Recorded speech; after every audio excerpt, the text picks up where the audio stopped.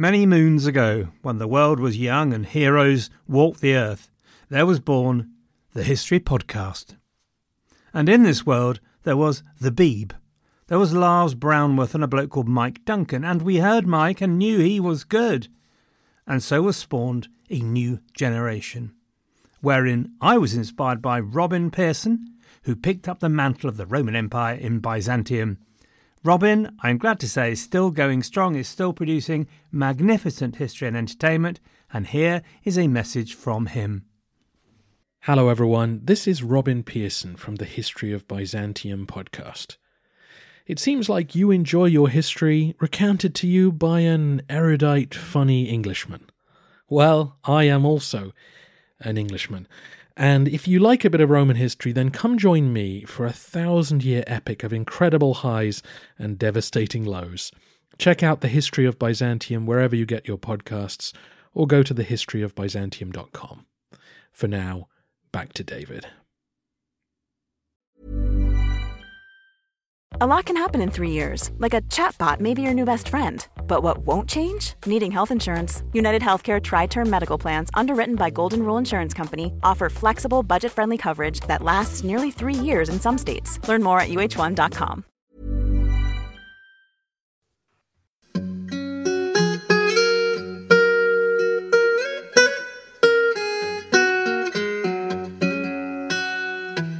Hello everyone, and welcome to the History of England, episode 299, West Africa.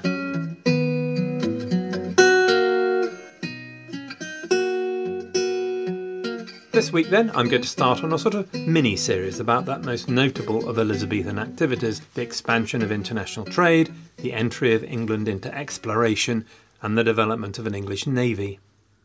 One of the parts of the world we shall be talking about is Africa, specifically West Africa. So I thought I'd start this little suite by talking a very little about African history, or more specifically West African really, to give a bit of background, but also because it's a shiny new thing for me, and shiny new things are always more interesting. I have to say, there is a little in here that is specifically about the history of England, which could get me thrown off my own Facebook group. Mea culpa.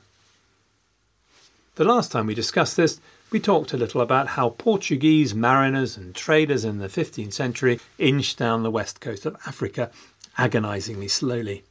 What's difficult to grasp is just how little Europeans knew about Africa, and more importantly, just how little they knew about the winds and the currents and how to navigate for what was then an unknown land. For example, in 1434 the Portuguese rounded Cape Bojador on the western coast of the Sahara. This was a major obstacle and had been for centuries. The steady flow of currents from north to south along the coast of West Africa meant that Mediterranean sailors were able to reach that point relatively easily by hugging the coast. But once beyond, there was no way of getting back without risking the high seas, an insurmountable challenge. There were a couple of documented trips by Arabic traders in the 12th century who went beyond the Cape by accident. Both were forced to return by overland routes. But by 1434, the Portuguese had settled the Azores and the Spanish the Canary Islands. So now, sailors were able to return safely by going via those islands. This is the manner of exploration, baby steps, bit by bit, slowly acquiring a bit of knowledge, helping them to move on to the next baby step. European ignorance about sub-Saharan Africa was almost total as the process started. The texts written about Africa did more harm than good, really, drawing a veil of the fantastic and bizarre across European minds. In the 1550s, a popular edition of Pliny's 1st century Summary of the Antique Wonders of the World was published in England. It catalogued a bizarre collection of men in Africa. For example, towards the west there is a people called the Arimaspi that have but one eye in their foreheads. The people called the Anthropophagi, which we call cannibals, live with human flesh. The Cynomolgi, their heads are almost like to the heads of dogs. Not necessarily that helpful, which is reflected in the other book that mariners carried with them.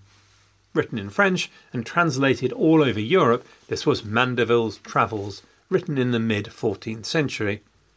The compiler of the work identifies himself as from St Albans, so one of our own, but Mandeville probably never existed.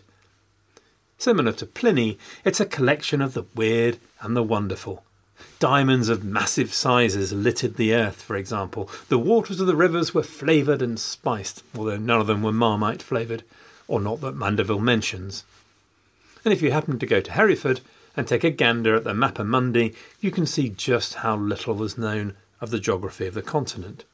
So, imagine facing the enormous challenges of carving out new trading routes with this level of misinformation. But actually the curious thing is that many of these myths remained remarkably stubborn and robust in the face of actual experience, which might be due to the way that trade developed, as we'll come on to later. But take the legend of Prester John, for example, which may well be a name you know, a legend perpetuated by adventure writers in the modern age as well, like Rider Haggard. The idea was that there was a lost African and Christian kingdom ruled by Prester John, a legend that probably flourished from the memory of the Coptic Christians of Ethiopia. The legend persisted even after a delegation of Copts reached Florence in 1441 and were quite clear that they knew absolutely nothing of this kingdom. Now I know what you're going to ask me now. So, if not massive weird humans with a single foot, if not lands of such plenty that no one was rich and no one poor, what kind of kingdoms or countries did the Europeans find? It is a good question, and I am glad that you have asked me. Thank you. The first thing to say is that the European levels of ignorance were not shared by North Africa and the Islamic world. Despite the barrier of the Sahara and Sahel, there was a long-standing trade with the major kingdoms and empires of West Africa, and these could be substantial. The Empire of Ouagadougou, often called Ghana because that was the title of its king, was centred on modern-day Mauritania, and therefore not to be confused with modern-day Ghana. In common with many of the larger African kingdoms and empires, Ghana was a collection of smaller states, and the relationship of those states might relate to the manner of their original affiliation. A state conquered by war might have much less autonomy than others that joined by treaty, for example. According to Islamic writers, especially al-Bakri, Ghana grew rich on trade, and its government monitored and managed that trade closely, charging customs taxes on both import and export. That trade was based on copper, salt, and most importantly, on gold. And it would be gold that drew the Europeans in later centuries. Al-Bakri wrote of a king of Ghana that he led a praiseworthy life on account of his love of justice and friendship for the Muslims. The city of Ghana consists of 2 towns situated on a plain. One of these towns, inhabited by Muslims, is large and possesses 12 mosques, in one of which they assemble for the Friday prayer. There are salaried imams and muezzins, as well as jurists and scholars. He sits in audience in a domed pavilion around which stand 10 horses covered with gold-embroidered materials. Behind the king stand 10 pages holding shields and swords decorated with gold, and on his right are the sons of the kings of his country wearing splendid garments and their hair plaited with gold. By the time of its 12th century wars with the Almoravids, Ghana was substantially Muslim, though traditional animist religions also remained strong. The attack by the Almoravid was the beginning of the end for Ghana, finally taken over by the Zozo and extinguished, probably early 13th century. As Ghana declined, a new West African empire of Mali was growing, out from the small kingdom of the Meninki on the Niger River. Mali would grow to be a large and wealthy kingdom, once again described by Islamic trainers and chroniclers from North Africa, but also in local oral tradition. The Mansa, or imperial ruler of Mali, was supported by the Great Assembly, a deliberative body of the empire's great men. It was also greatly decentralised, with greater autonomy the further away you lived from the centre. But there was a clear regional and provincial structure and officials, at village level, to a group of villages, and at provincial level. But only at the level of the province did central control become very active. Possibly the most famous of the Mansa was Musa, who came to the throne in 1307 after a series of wars. It was again the trade in gold that made Mansa Musa fabulously wealthy, produced from mines in the west of Mali. The gold drew Islamic traders in particular to a trade centred on Timbuktu, a substantial city of maybe as many as 50,000 by the 16th century. Musa made his name famous throughout North Africa, not least because in 1324-5 he went on Hajj. He took with him a massive entourage of wives, soldiers, slaves and servants. And he took with him his empire's richest commodity, gold. When he reached Cairo, he distributed over 1,000 pounds of the stuff, scattering gold along the route to the poor with such liberality that the reputation of Mali as the wealthiest kingdom in West Africa was secure. And indeed it's possible that the gold mines were the largest producers in Africa and Europe. So much gold did he distribute that the gold markets were affected and the price of gold fell. So maybe he was sort of 14th century George Soros. I think I recognise myself trying hard to make a snarky joke, but honestly, I don't really know who George Soros is, just that he's not on my daughter's Christmas card list. The Empire of Mali survived well into a period of trade and contact with Europe in the 15th to the 16th centuries. But from the later 15th century, it was challenged by the growth of the third West African empire of today's episode, that of the Songhai, named after the Songhai people with whom it originated.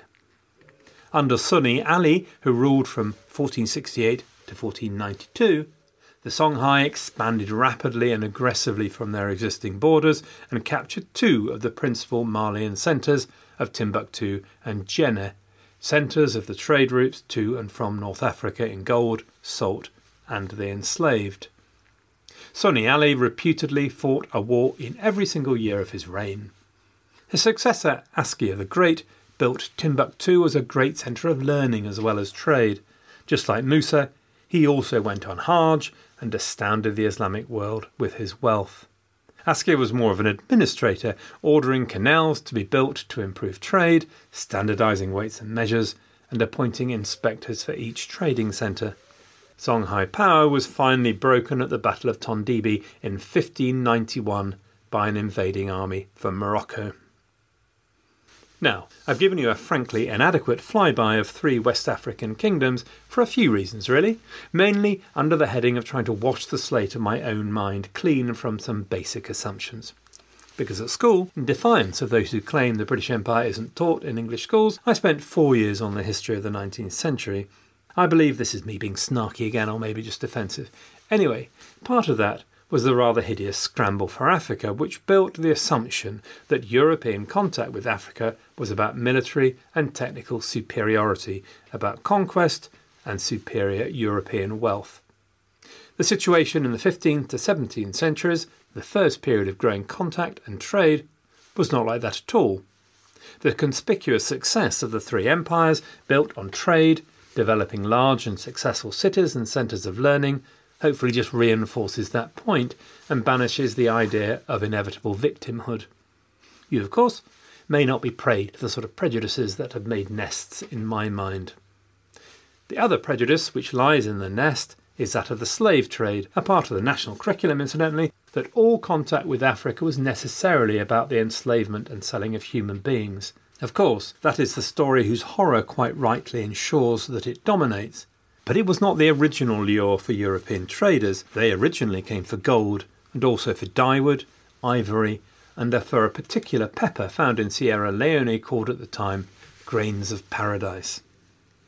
However, it's worth noting that empires such as Ghana, Mali and Songhai were not particularly typical of the sort of kingdom that traders found in Africa. Africa was largely very fragmented, with a large number of relatively small kingdoms. Just to give you a point of reference, here are a load of figures. Sorry about that. Contemporary Mughal India controlled about 2 million square kilometres. Philip II's European possessions were about 1 million square kilometres, and France was about 550 square kilometres. So those are reference figures for you. The largest of the empires in Africa that we've spoken of, probably Songhai, amounted to somewhere between 500,000 to 1 million square kilometres. So larger than France, as it were. A more standard size for African states were more on the scale of England, which was 150,000 square kilometres, or Portugal, which was 90,000. Only about 30% of African states on the Atlantic coast were larger than 50,000 square kilometres, and half of these were in the mid-range, like England or Portugal. This is confusing, isn't it? Anyway, a few states like Benin and later Dahomey occupied areas like 5,000 square kilometres, but about half the states of West and Atlantic Africa were in the order of 500 to 1,000 square kilometres, sort of somewhere between Rutland and Bedfordshire, if that helps. Probably it doesn't. Anyway, small. Population density varied, but West and Atlantic Africa would have been relatively densely populated in terms of the African continent. So a small state of 1,500 square kilometres might have averaged around 3,000 people in Central Africa and 20 to 30,000 on the Gold Coast. These are all figures that appear in Thornton's book, Africa and the Africans in the Making of the Atlantic World, 1400 to 1800, and you have to think they are estimates and extrapolations. So I suggest we don't take them as gospel, but they just give an idea of scale, I think, and the principle of fragmentation seems to be well accepted by other historians such as Paul Lovejoy. I think there is probably another prejudice hiding away in the increasingly bulging nest of my mind, that consolidation and centralisation is an inevitable process of the state. It's kind of the story of early modern Europe: warfare leading to increasing taxation, centralisation and state bureaucracy to improve efficiency and harvest the wealth of the kingdom to feed those wars. So why does this happen but rarely in Atlantic Africa? One reason lies in the fascinating legal wrinkle which had entirely escaped me for the last 56 years. Once again, with my shamelessly Anglo-centric view of life, I have not only assumed that cricket is the greatest game invented by man, but have also assumed that land ownership is one of the engines of society. Throughout the last 298 episodes of this podcast, it is a common and constant factor. You rewarded your followers with land. Land ownership was a major factor in status and wealth. Well, it transpires that this was not the case in pre-colonial West and Central Africa, nor in the Americas, actually, interesting enough. Well, good golly, Miss Molly. European commentators of the time tried to describe the situation by placing ownership of land in the hands of the king, but it's probably more accurate to say that land was corporately owned by the people and its kinships, and managed by the king. This did not mean that people who worked the land and made their living from it, that is, most people, were insecure. Law usually assured security of tenure as long as the inhabitants could work the land, but there's no concept of the smallholder who can then pass on their land to their children by inheritance. Usually there was limited population pressure, and therefore anybody wanting land and with the capability to work it could usually be accommodated. This is a concept which has a significant impact on wealth and trade. If property and its productive capability are not tradable, how to accumulate and demonstrate wealth? The answer was in labour. Labour could be owned and traded. It means that ownership of enslaved people has a particular significance in African history because it was integral to the accumulation of wealth. This might not be the only significant factor in the trade of enslaved people. So, for example, in the Gold Coast region, the rise and success of several African merchants has been mapped and depended on the accumulation of the enslaved to carry goods, work the land, protect the household. In the 1620s, an English gold trader noted that the jeweller along the Gambia had constructed a chain of villages with land worked by the enslaved, who then produced provisions and transport for commercial expeditions. The ownership of the enslaved also formed an important part of centralising states. The growth of the Songhai Empire, for example, relied on the work of the enslaved in the army and administration, as well as in rice production. The use of slaves in bureaucracy was particularly important, in that it allowed rulers to bypass the influence of the local nobility. However, the trade in the enslaved was a central part in the African economy. The enslaved might be acquired in a number of ways, including perverting the judicial process, for example, but the primary method was probably warfare. For a small kingdom, warfare to acquire slaves rather than acquire land removed all the complications of the following need to then administer and manage land acquired by conquest and manage its people. The trade in enslaved people was a well-established process well before Europeans arrived, both within Africa and particularly into North Africa across the Sahara from West Africa. Burrow is a furniture company known for timeless design and thoughtful construction, and free shipping, and that extends to their outdoor collection. Their outdoor furniture is built to withstand the elements, featuring rust-proof stainless steel hardware, weather-ready teak, and quick-dry foam cushions. For Memorial Day, get 15% off your Burrow purchase at burrow.com/ACAST and up to 25% off outdoor. That's up to 25% off outdoor furniture at burrow.com/ACAST. Before we turn to the arrivals of the Europeans into the African trade, it's worth noting that enslavement in Africa is difficult to characterise. As Sean Stillwell described, the enslaved experienced life in very different ways according to their situation, with varying degrees of three factors: enslaved as kinless outsiders, the enslaved as property, and the enslaved as violently dominated and powerless. I don't think here is the place to go into the various forms of enslavement, but the point is not to take the chattel slavery of the Caribbean and the plantation as the model for the experience of the enslaved. Enslavement was not hereditary in many parts of Africa, for example. Many of the enslaved in Africa would lead lives of considerable influence and power. In some cases, enslavement formed a process for the adoption of outsiders into existing kinship groups, since one common factor of enslavement was the absence of a kinship group powerful enough to protect or sustain the individual. That's not to say that there were none of the enslaved that suffered high-density enslavement common to parts of Europe or the Americas. It's just that the experience was far more varied. One more thing, though.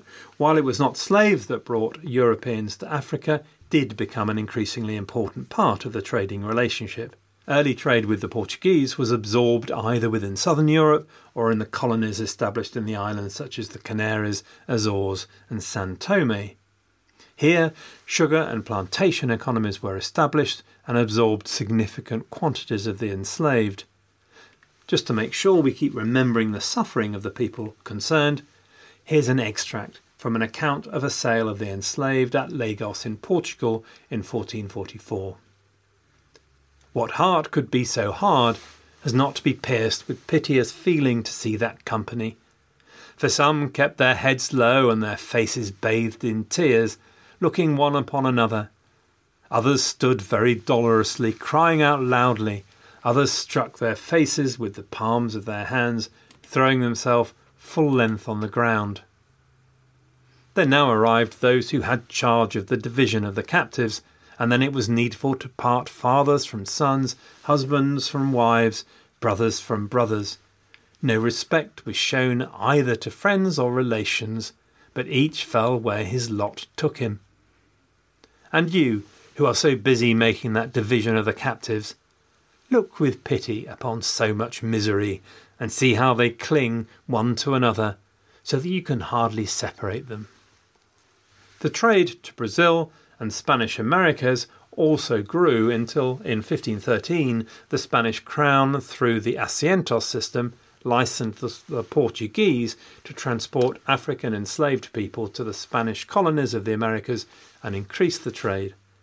By 1600, perhaps 200,000 Africans had been shipped from West Africa, and by 1650, over 800,000. The question then, and one of major dispute and debate, is how far European entry into slavery perverted and diverted African economies and society before the entry of Britain and France in the 18th century and the explosion of the trade with the British plantation systems in the Caribbean and North America. The transformation thesis holds that from an early stage the slave trade was damaging to African economies. Demographers have made the point that there was a significant loss of people with other damaging effects such as gender imbalances in areas such as Angola. Historians such as Walter Rodney and Paul Lovejoy have argued that European demand also had impacts on social and political structures and activity, that wars increased to satisfy demand, that judicial systems were perverted to allow more to be enslaved, and that the numbers of the enslaved being held within Africa increased and their exploitation became harsher. Given all these impacts, the arguments followed that the slave trade must have been forced on African kingdoms. The counter-argument points out that slavery was widespread and endemic in African society, as was therefore trade in the enslaved. Europeans tapped into this trade and Africans increased supply. That the demographic impact is difficult to disentangle from warfare and internal African trade. Possibly the key point is that the negative impacts didn't really impact on African decision-makers in the process, i.e. those rulers who instigated wars, enslaved the inhabitants of other states, and sold the enslaved to the traders. The point is also made that the existence of slavery in Africa was not something alien and imposed. As discussed above, it was rooted in the legal framework, and the enslaved carried out a wide range of functions and roles in both high-density and low-density enslavement. The debate is unsurprisingly at some points very bad-tempered, especially when it touches on the impact of questions like reparations. I read one article saying that, look, African nations are just as complicit in this as everyone else, so there, and a response to that kind of argument making the point that ordinary Africans rarely had any choice, and that Europeans anyway had a much broader control of the whole process from production and transport than did African states. I would hate to get involved in an argument here about reparations, but I would just make the point that in my humble opinion, the debate has nothing to say at all about mitigating moral responsibilities of the English, Scots and Welsh in the abominable business of trading in people. Either way, though, John Thornton's conclusion is that the slave trade and the Atlantic trade in general should not be seen as an impact brought in from outside and functioning as some sort of autonomous factor in African history. Instead, it grew out of and was rationalised by the African societies who participated in it and had complete control over it until the slaves were loaded onto European ships for transfer to Atlantic societies. I'm going to leave Thornton with the last word, given I doubt my ability to argue on this topic with the professionals, but Thornton's view seems well argued.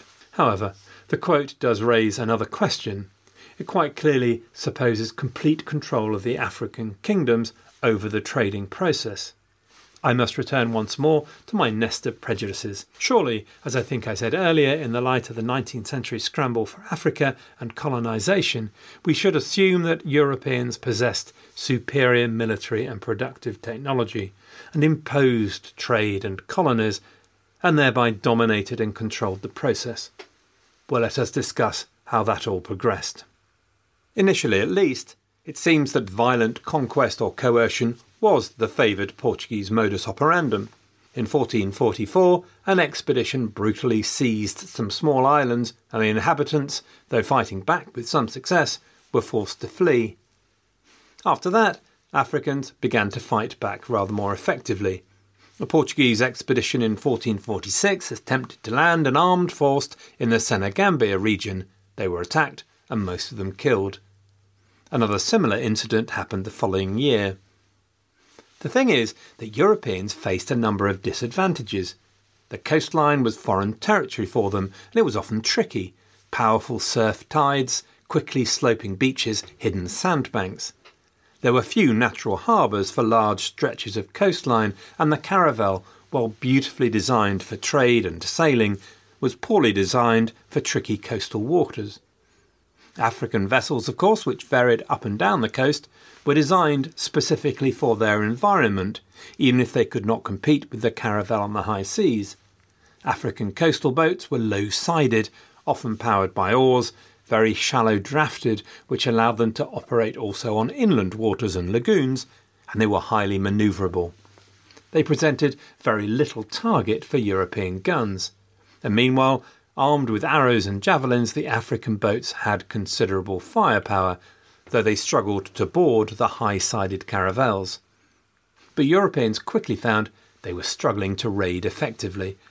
In 1456, a Portuguese raid was attacked by an African force of 150, until both parties eventually agreed to a ceasefire. Furthermore, much of the interior was impenetrable to Europeans. One of the surprisingly few buildings built by the Europeans on African soil was the fort São Jorge de Mina, named for the all-important gold mines the Portuguese hoped to capture. To their disappointment, they had no success in penetrating the heavily forested coastal belt. Another argument was that the Europeans had superiority in military technology, but even this isn't clear. It is true that African kingdoms did on occasion ask for European military help, and Europeans were keen to give it in the name of gaining influence. There's a theory also that military technology encouraged the development of African slavery with the so-called gun-slave and gun-horse slave cycles, the idea that African rulers increased their sale of slaves in return for getting hold of guns or horses. For none of these, though, does there seem to be a lot of evidence, again according to John Thornton. Portuguese records don't show any great dominance of horse trading, and anyway, Sudanese regions were themselves able to supply horses in large numbers. Nor do the type of European firearms appear to be particularly effective in the African context at this stage. European firearms were designed to be armour-penetrating. Armour was not used in Africa and therefore offered fewer advantages over traditional weaponry, especially in the light of the greater rate of fire of archers, which more than compensated. Even European artillery was pretty useless against many African defences, constructed as they were from earthworks. And finally, European naval support was of limited use, since they could not come in close to shore. A good test case might have been 1575, when Portugal fought numerous wars in Angola, specifically on the model of enslaving by military force. They did manage to establish a small colony there, and there were indeed increases in slave trade during times of war like this. However, Portuguese arms were rarely decisive on their own without local help, and on several occasions when the Portuguese intervened without local allies, they met with military disaster. As late as 1675, Portuguese forces would meet with military defeat at the Battle of Quitombo in the Kingdom of Congo. Essentially, European military technology did not offer decisive advantage, and they were inferior in terms of numbers. The Portuguese, therefore, quickly learned that for the most part, trade would have to be carried on peacefully and on African terms. In 1456, Diego Gomes was dispatched to negotiate trade agreements with African rulers. Every so often, violence did indeed rear its ugly head, and the English, for example, had to relearn the lessons the Portuguese had discovered when they arrived in the 16th century, but by and large, trade was then conducted, as I say, on African terms, and Europeans quickly learned that resorting to violence might deliver some short-term gain, but would queer the pitch for future trading, and so was rarely worth it in the long term. So this was no example of Europeans marching in and demanding trade on cheap terms, or indeed of creating a dependence on European manufactured goods, not during this period anyway. There are numerous examples which demonstrate that the African kingdoms of all sorts controlled their trade. Traders had to pay taxes, had to visit the local rulers to gain licenses or agreements to trade. Nor were the goods which Europeans had to sell particularly impressive or unknown to Africa. So most of the goods Europeans came to sell, such as iron or cloth, were already produced within Africa. There was no dependence created by the trade. Often goods were brought to demonstrate wealth in Africa, and fashions sometimes changed rapidly, leaving Europeans with unsaleable stock. As one Dutch trader lamented, "At the moment they like this new fashion, at another moment that, and whatever appeals to them at a particular time they must have. This is why so many goods remain unsold and are sent back to Europe at great loss." African traders well knew the value of what they were buying and selling. A Dutch trader, Peter de Maris, in 1602 reported, obviously with his feelings a little bruised, that "when we have bought them things they did not like, they mocked us in a scandalous way." Presumably, Peter was also worried that they would taunt him some more. Another trader noted they were dealing with professionals here. They used weights and measures to determine the exact value of the gold they traded, and were very aware in their bargaining, and will not lose one spark of gold of any value. Nor were Africans averse to a bit of industrial espionage. As you'll hear when I get to the topic of Black Tudors, hopefully in a couple of episodes' time, in the early 17th century an African called Carew visited England, where he learned that in England brass, much admired by African traders, was but a base and cheap commodity. The English trade complained that Carew passed this information back home, and the pitch was well and truly queered. John Millward, the merchant concerned, complained that they demanded ably for their cattle, which we thought proceeded from Carew, who had been in England, and, as we suppose, acquainted them with our little esteem of iron and copper. Benin was one of the kingdoms with which Europeans traded much in the early 16th century, and they were a major source of the enslaved, but also had substantial trade in pepper, ivory, and cotton goods. Benin was a powerful kingdom which sent representatives to Lisbon from its ruler, or Uba. Benin City, with its huge earthwork defences, impressed European visitors, and with the famous brass reliefs lining the hallways in the Uba's palace, later ripped out by the Brits in 1897 as a result of a punitive expedition, and now the source of one of the many arguments with the British Museum, where many of them are displayed. But in 1550, Benin decided that it wanted to sell no more of the enslaved to European traders, and so it did not, rather demonstrating the freedom of action and agency that African nations had. It's also worth mentioning that the trade was not one way in manufactured goods. African manufactured goods travelled back the other way into Europe. Cloth from Alada later fetched a good price in Barbados, woven mats were used as European bed covers, one English factor being asked to source 1 million of the things. And wrought ivory was a high-end product for elite European customers. The conclusion of all of this is that the disruptive nature of European trade, particularly before the 18th century, seems to have been overdone. At no point did any one nation control the European-African trade, neither any of the African kingdoms nor the European. For a while the Portuguese came close, along with the help of the Pope and the Treaty of Tordesillas in 1494, which carved up the world between Spain and Portugal. Competitors from England, the Netherlands and France managed to muscle their way in and trade as individuals with individual African merchants with whom they made contact. As long as the European concerned behaved themselves, African traders welcomed them and used them to keep their options open and maintain prices through competition. Neither African nor European nations were even able to control the trade or traders from their own kingdoms, but instead had to content themselves with taxing the individual merchants. In conclusion, it appears that African kingdoms were not unsophisticated junior partners at the mercy of technically and commercially superior Europeans in the 16th and 17th centuries. None of this makes the trade in enslaved people any less inhuman, but it's too easy to project backwards from later exploitation and see African and European contacts in that negative light. OK, next time we will talk about how England began to muscle in on the Africa trade, and I also have a great joke to share from the two runners. Sadly, we'll also need to talk about England's first venture in the selling of the enslaved. Then, in the episode after that, we'll talk about Black Tudors, the Africans that came to England, and the kind of lives they made there. By the way, if you're looking for reading suggestions, you should know that I have taken to including the transcripts of each episode on the website post, and I do include a few references, mainly now as an aid memoir for myself, but you can also use them as book recommendations. I've mentioned John Thornton's book, and then there's David Olusaga's Black and British, and Sean Stillwell's Slavery and Slaving in African History. Until next time then, good luck everyone, and have a great fortnight.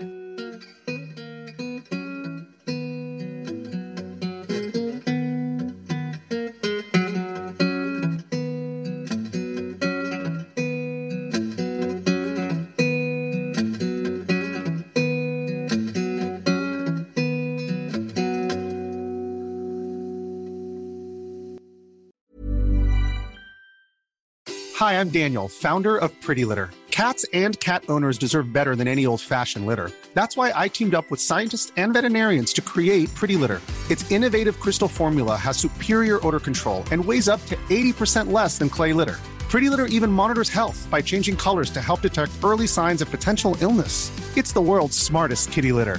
Go to prettylitter.com and use code ACAST for 20% off your first order and a free cat toy. Terms and conditions apply. See site for details.